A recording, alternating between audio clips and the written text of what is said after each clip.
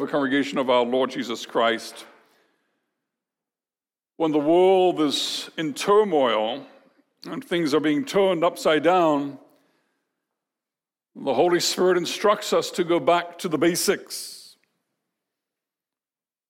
of a Spirit-filled life, marriage, family, work, to go back to the basics of living a Spirit-filled life, Spirit-filled living in the kingdom of light, as opposed to fleshly living in the kingdom of darkness. The Lord calls us as children of light to be who we are in Christ, to live as those who have been set free to serve the Lord Jesus Christ. And this morning, we come to the third group that the apostle addresses as he explains what Spirit-filled living looks like. First of all, he applied it to marriage, then to the family unit, parents and children, and now he applies it to servants and masters. Now, the world of our text is 2 millennia removed from us here in Canada in the 21st century. It's a very, very different context. We need to take a little time to think it through before we go into the details of the text. If you have an ESV Bible and you read the preface, you'll see that in the preface to the ESV, there's actually an explanation for why the word that begins our text, bondservants, is translated as bondservants. The word in Greek is doulos, it's slave, and it sometimes is translated as slave or servant. But this word, in the context of the first century, the Roman Empire, can mean a lot of things. When we think slave, we think of African-American slavery and all the horrors associated with taking one particular race of people and subjugating them cruelly. That's what comes to our mind. But in the first century, slavery would not have those connotations for the readers of this epistle. Slavery was a very, very wide and diverse concept. It could include the dehumanizing treatment of people in the salt mines, for instance, where the work was terrible and they were treated like animals and they would die very, very young. But it could also include, and it also did include, the professions. Many of the doctors and the accountants and the teachers that people in this context would have known would have been slaves. It wasn't a race-based thing. And some of those slaves who were professionals, they could sometimes have their own business and their own income with the permission of their master. They could save up money to purchase their own freedom. Other people who had debts could sell themselves into slavery or into bonded servitude for a certain amount of time to pay off the debt.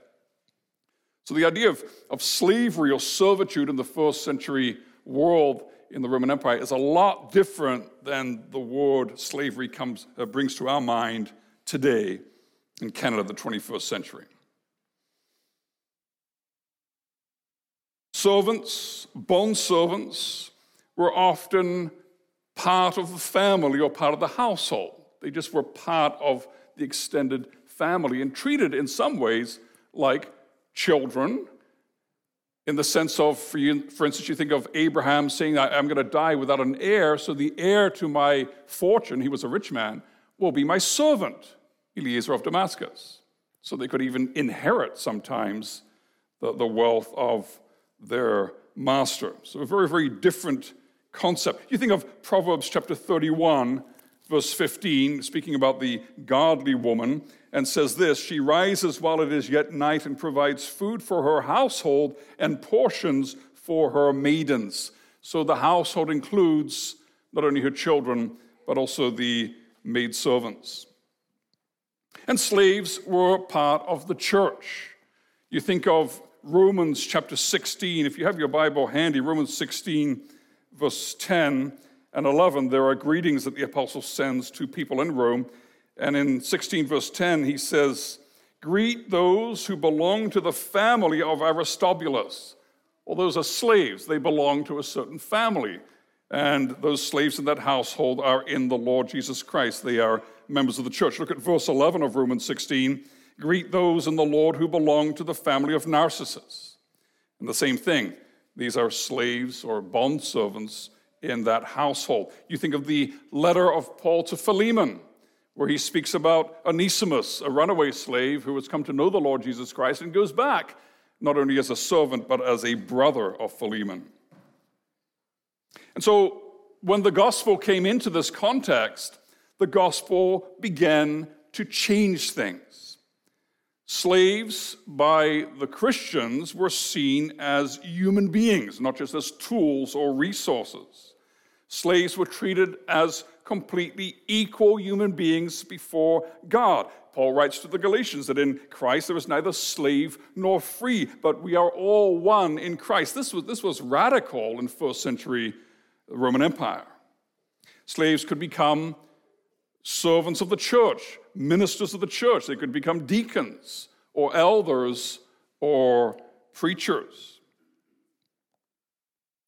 And so when we come to our text this morning, we need to understand this, that Paul is not commenting on the legitimacy of the social structure of his time.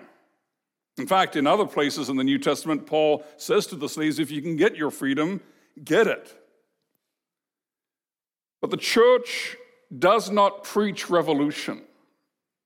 The church does not preach radical overturning of social structures.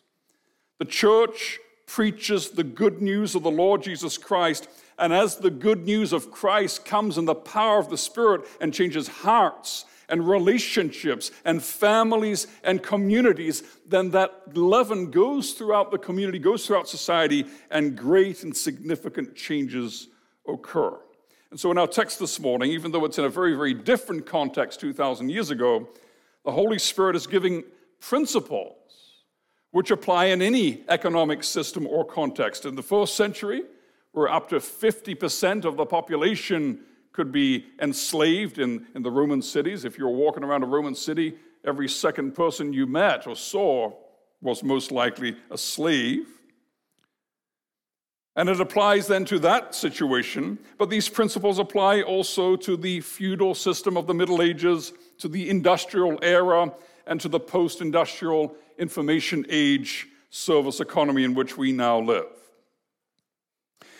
That word economy is important. It has something to do with our text. Economy, the word economy in English, comes from the Greek oikonomos, which is literally the household rules or the way that the household is administered. Oikos is house and nomos is law or regulations. So that's what economy comes from. It originally applied to the administration of the household. And the household, of course, was not just a little house like we know it, where we just kind of sleep and we go away from there to work.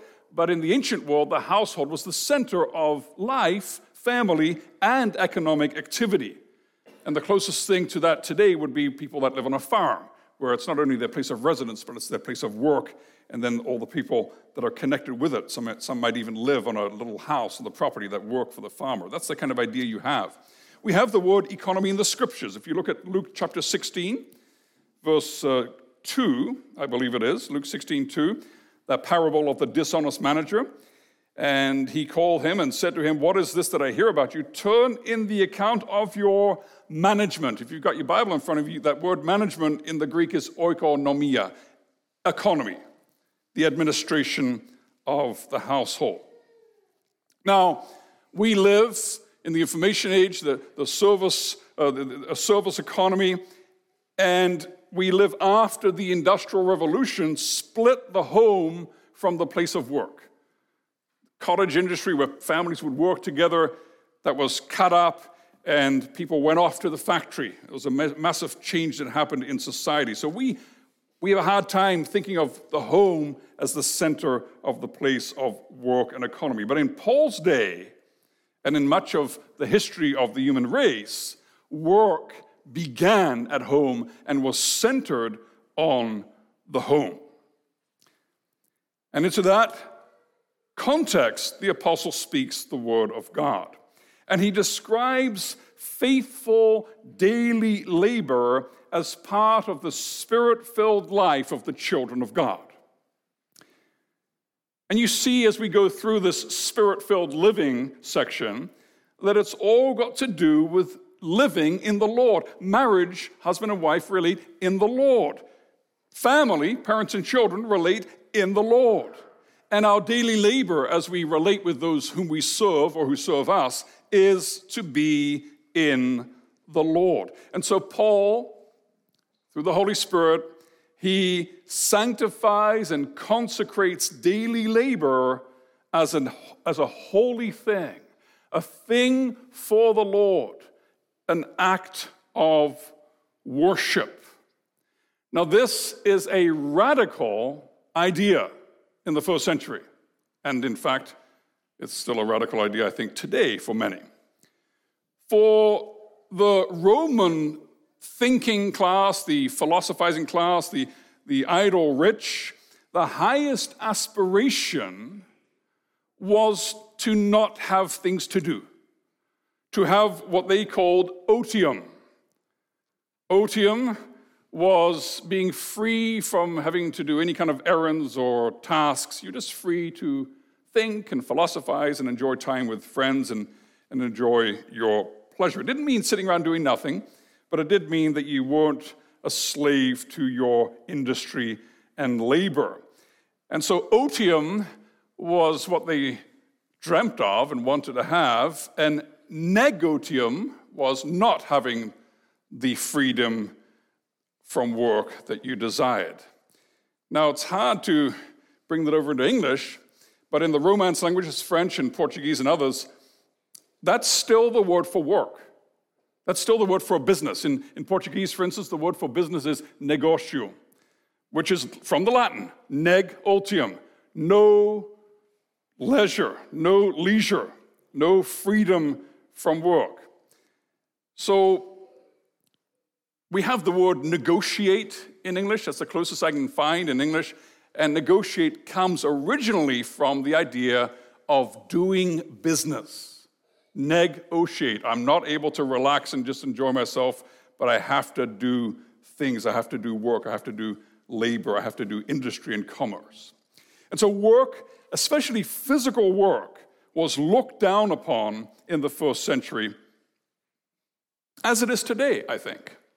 If you talk to people that do not know the Lord Jesus Christ, and unfortunately, if you talk to some people that do know the Lord Jesus Christ, sometimes the dream is not to work. Sometimes the dream is to have freedom 55 or freedom 50 or freedom 45. The number keeps going down. I remember meeting a young man in a small town on the coastal area of the northeast of Brazil many years ago. And he was all excited. He said, Pastor, I got a new job. I got a job. It's a government job, which is the dream, because it's hard to lose a government job. And the job is to be at the municipal pumping station, just to be there at nights. That's all I have to do, just be there. I hang up my hammock, I fall asleep, and I'm paid for it, and I wake up in the morning and I go home. And this man was in his early 20s, and he was already calculating, if I do so many years of work for the government, then when I'm about 50, I can retire with a full pension. And I'm so excited, I praise God that I'm just doing nothing and earning money so that I can save up to do nothing. That was his dream. That's not what the Holy Spirit teaches us about life and about work. The scriptures exalt work and sanctify hard, faithful labor. And so the text begins, bondservants, obey your earthly masters, literally your masters according to the flesh, as you would Christ. You see that at the end of the verse? As you would Christ. Do your duties, do your work, as if you're doing it as an offering to the King of Kings and Lord of Lords, to the beloved of your soul, to the one who loves you with eternal love, to the one who came and suffered and bled and died for you, Do it for him. Well, that changes things, doesn't it? If we're doing it for the Lord Jesus Christ, then how are we to do it? Well, with fear and trembling. Now, this is a bit of a surprising phrase in our text. With fear and trembling. That doesn't sound very nice. Do we want to live our lives in fear? Does the Lord Jesus expect us to tremble with fear? That doesn't fit, does it, with the rest of the scriptures? What does it mean? Well, it's a translation challenge here. First of all, fear and trembling is not fear, being afraid, and trembling, but it's a phrase. For instance, we say, I'm sick and tired. That doesn't mean I'm sick and I'm tired. It just means I'm really, I'm done with this. I'm sick and tired. It's a phrase which means one thing. And so fear and trembling is a phrase which you take together. And the idea behind it is reverent obedience. Fear in the scriptures can be afraid, but fear can also be reverence. The Bible talks about fearing the Lord, living in the fear of the Lord. That is not a bad thing. It just means that we really want to do what pleases him. It's important to us, and we're careful and meticulous to do what pleases him. And our worst fear is that we would displease him. That's what we don't want that. We're not afraid of him, but we're afraid of bringing sadness and shame upon his name. And so it's a deep desire to carry out our office faithfully and well. There are many times in the scripture where this phrase is used. Let's go to 1 Corinthians chapter 2, verse 3 for a moment. 1 Corinthians 2, 3.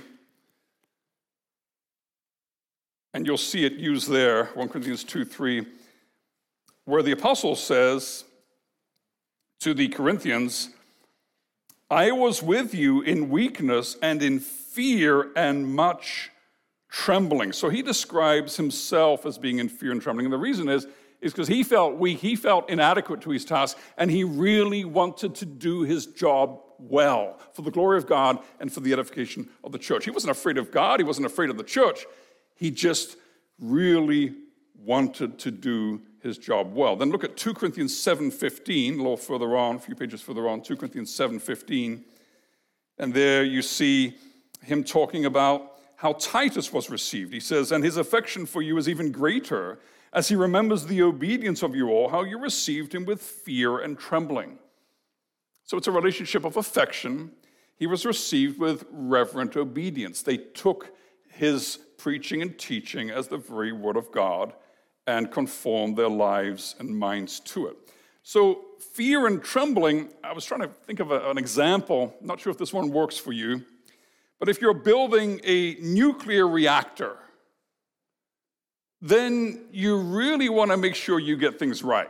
You want to follow all the schematics, all the diagrams, and all of the protocols, because if you don't get it right, it can be very, very messy and very painful, and a lot of people can be hurt and die. So there's this concern, this zeal to strive to get things right, knowing that if I'm careless and sloppy, that's going to bring a lot of pain and hurt.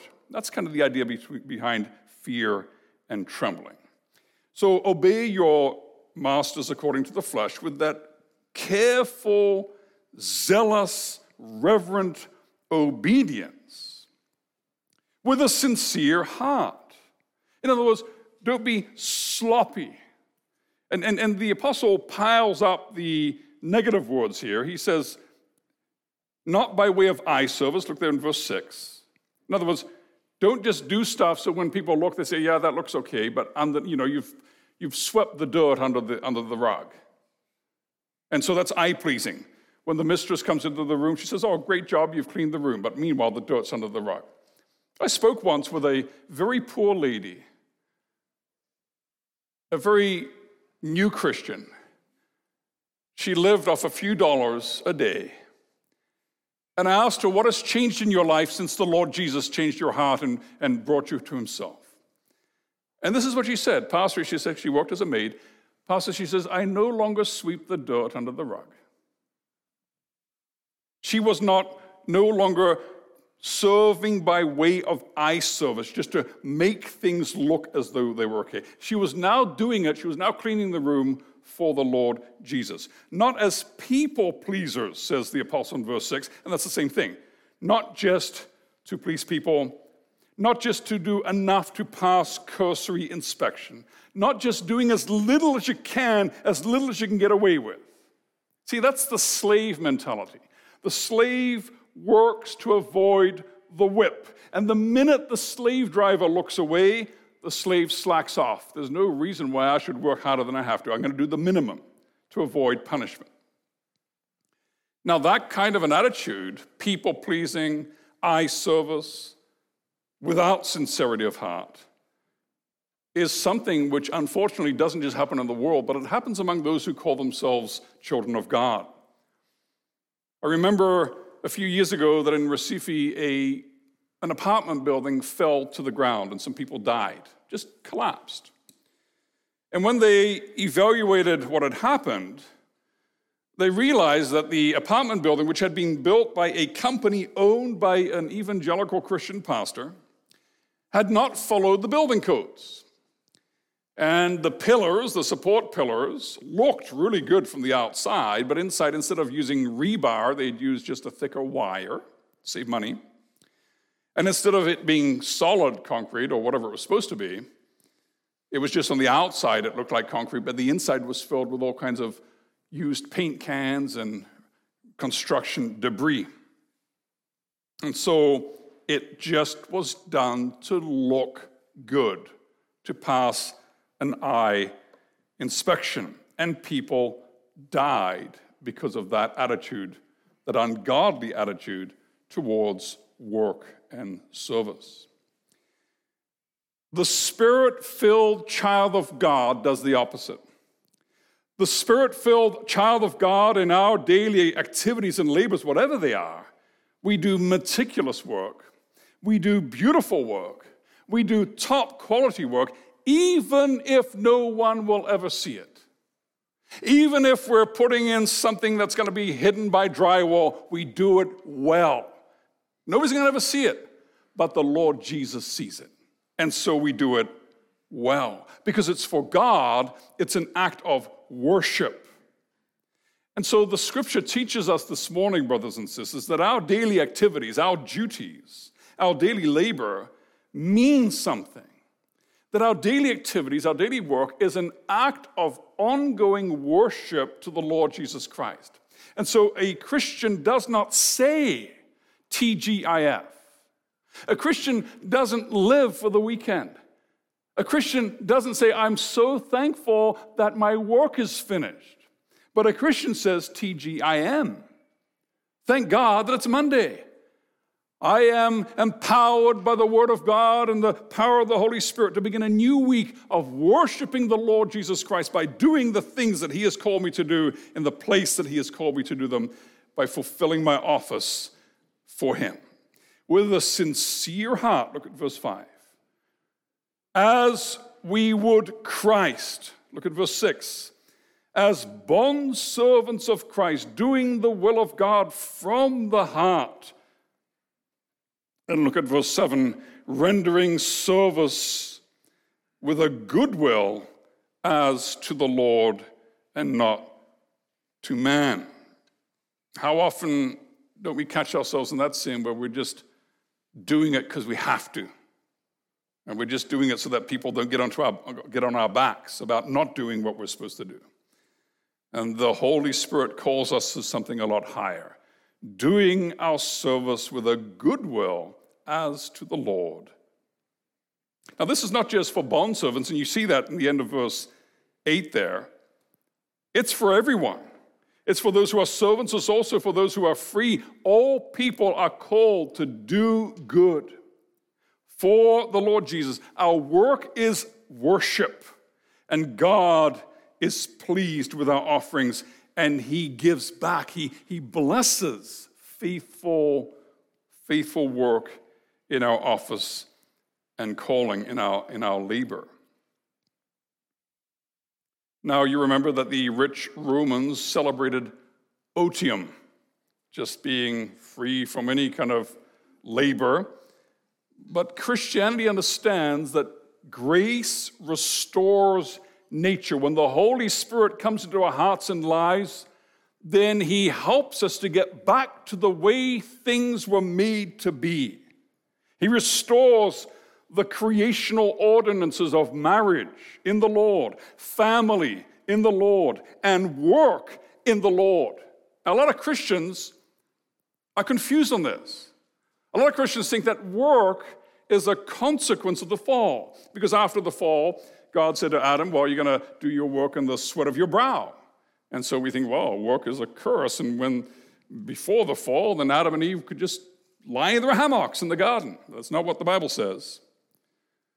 The Bible says, rather, that man was placed in the garden to work it and to keep it. Work is not the result of the fall. Work is what we were created to do. And we see that in the second Adam. We see that in the Lord Jesus Christ. We pay much attention to those years of his ministry that led up to his death and his resurrection. But what did the Lord Jesus do for the first 30 years of his life? He was in a small little town, and from the earliest age, because that whole idea of children not working is a very modern invention, from the earliest age, according to his ability, he was helping Dad, and his dad was a carpenter, the master of the universe, the King of Kings, the Lord of Lords, God of God, very God of very God, who dwells in an unapproachable light, through whom all things were made and in whom all things together. He was not ashamed to get his hands dirty and to work with his dad as a carpenter for most of the time that he spent here on this earth. And that tells us something about what the Lord thinks about work. Paul was a tent maker. He worked with his hands in a culture which despised work, and that was a deliberate act on his part. He didn't have to. The churches could have supported him, as was his right and their duty, but he did it to teach the culture around him that work is not to be despised. If you look in Thessalonians, 2 Thessalonians 3, verse 8. 2 Thessalonians 3, verse 8. And we'll spend a little bit of time here in these verses. 2 Thessalonians 3:8, that's on page 990. And he says, we weren't idle, nor did we eat anyone's bread without paying for it, but with toil and labor we worked night and day that we might not be a burden to any of you. It was not because we do not have that right, but to give you in ourselves an example to imitate. Paul wanted to preach with his life.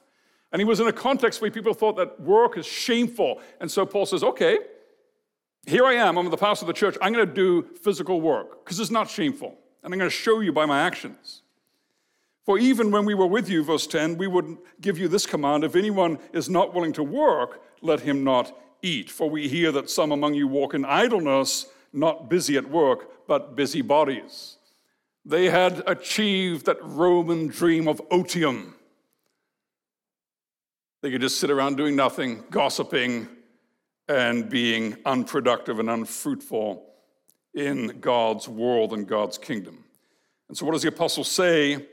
Verse 12, now such persons we command and encourage in the Lord Jesus Christ to do their work quietly and to earn their own living. That's what doing good looks like in the Christian life. Look at verse 13. As for you, brothers, do not grow weary in doing good. And that brings us back to our text, to Ephesians chapter 6, because that's exactly what the apostle says. Look at verse 8. Knowing that whatever good anyone does, this he will receive back from the Lord. Being faithful in our daily labor is good. It is doing good. And it brings glory to God. And it brings down the rewards and the blessings of God. Now, there's one example in the scriptures which happens even before the New Testament, which is just a fascinating example of this biblical truth. You think of Joseph. Joseph was betrayed by his brothers. He was sold as a slave. It was so unfair. It was so wrong. And I think many of us would be tempted to not want to walk and just to be dragged along by the slave drivers. And when he was sold into Potiphar's household, to just sit there kicking the door of our cell and screaming out that it's not fair, I want to go home to my family. That's probably, I think, how I would be tempted to react. But what did Joseph do? He looked at his situation. He realized that it was not easy to extract himself from it. And he said, well, this is where God has placed me. God, in his sovereign direction and control over the universe and over my life, has made me a slave right now. This is where he's put me. So I'm going to be a slave for God. And he was. He did an awesome job at whatever he was told to do. And he rose through the ranks of the household servants. He was the administrator. He ran the entire oikonomos, the entire oikonomia, the economy of the house. And he would have, in that position, lived a very good life, even though he was still technically a servant. But his life would have been very comfortable, pleasant, with nice clothing and good food and lots of freedoms. And then, you know the situation. He was falsely accused by Potiphar's wife. And because he did what was right and good, he didn't give in to his own lusts or his own selfish desires and sin, but he honored God in doing what is good, and he was cast into prison. And there he did exactly the same thing. He didn't scream and carry on and kick the door of his cell. He said, this is where I am. I'm a prisoner, so I'm going to be a prisoner for the Lord. I'm going to be the very best prisoner you can be. And the same thing happened. He was promoted through the ranks of the prisoners until finally he had more freedom and was able to serve other prisoners, which the Lord used eventually to liberate him from the prison, to put him as second command in Egypt, to save Egypt from famine, to save the covenant people from dying from famine, and in that way to ensure that the line of the Messiah stayed alive so that the Lord Jesus could be born. If Joseph had had a different attitude, if Joseph had not had a godly attitude towards work and towards his duties, even in very difficult circumstances, then humanly speaking, the holy line would have died out. The Lord used his faithfulness as a contributing factor to the coming of the Messiah, the Lord Jesus Christ. What do we learn from Joseph's example? Brothers and sisters, our daily faithfulness and our daily work is not insignificant. It means something in the history of the world. It means something for the worship of God. Christian workers are to be as different from unbelieving workers as the light is from the darkness. And as the gospel comes to us this morning, that's one thing we ought to be reflecting upon in our lives. When people see the way I do my daily tasks, do I stick out like light in the darkness? That's a responsibility for those who serve. It's also a responsibility for those who are served, because in verse 9, the apostle says, masters, do the same. Have the same attitude. This isn't about you. It's not about you getting your way. It's about the Lord Jesus. And so if you are a Christian business owner or executive or in some kind of leadership position, you can need to ask yourself the same question. Are you as different from others in your position as light from the darkness? Can people tell from a mile off that the Holy Spirit of the Lord Jesus Christ lives in your heart and powerfully transforms your attitudes and your actions? Masters are also called to do their job as to the Lord. The danger in being a leader is that you think that you're something. You think that you're somehow superior to other people. But the apostle reminds us of who we are. Before the infinite majesty of God, you and your servant are just two fallen human beings in need of grace. And the apostle says, listen, masters, and the word is kyrios, He says, you guys, you are a Kyrios, but remember that the Lord Jesus Christ is your Kyrios. He is your master and the master of the person who's serving you. And there is no partiality. There's no discrimination in him. God doesn't look down on people because they're lower in the company hierarchy. God doesn't look down on someone because of their level of education or the type of work that they're doing. God sees us all, the greatest prince and the lowest servant. He sees us all equally as human beings made in the image of God. And that's what he calls us to do. He calls us to see everyone as made in the image of God. And so he says, stop your threatening, because power corrupts. And if we have the life and the job of somebody under our power, I can fire you if you don't listen to me. I can make your life difficult.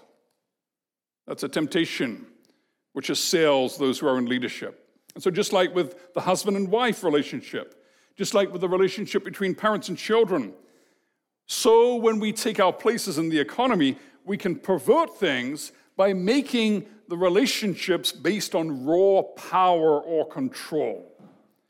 This can be active, mistreating people that are afraid to lose their jobs. They put up with your abuse because they're afraid of losing their jobs or being demoted. It can also be passive. We can take people for granted when they serve us. We can treat them as things rather than as human beings. We have to realize that all of us in some way lead or are led, serve or are served in different moments in our life.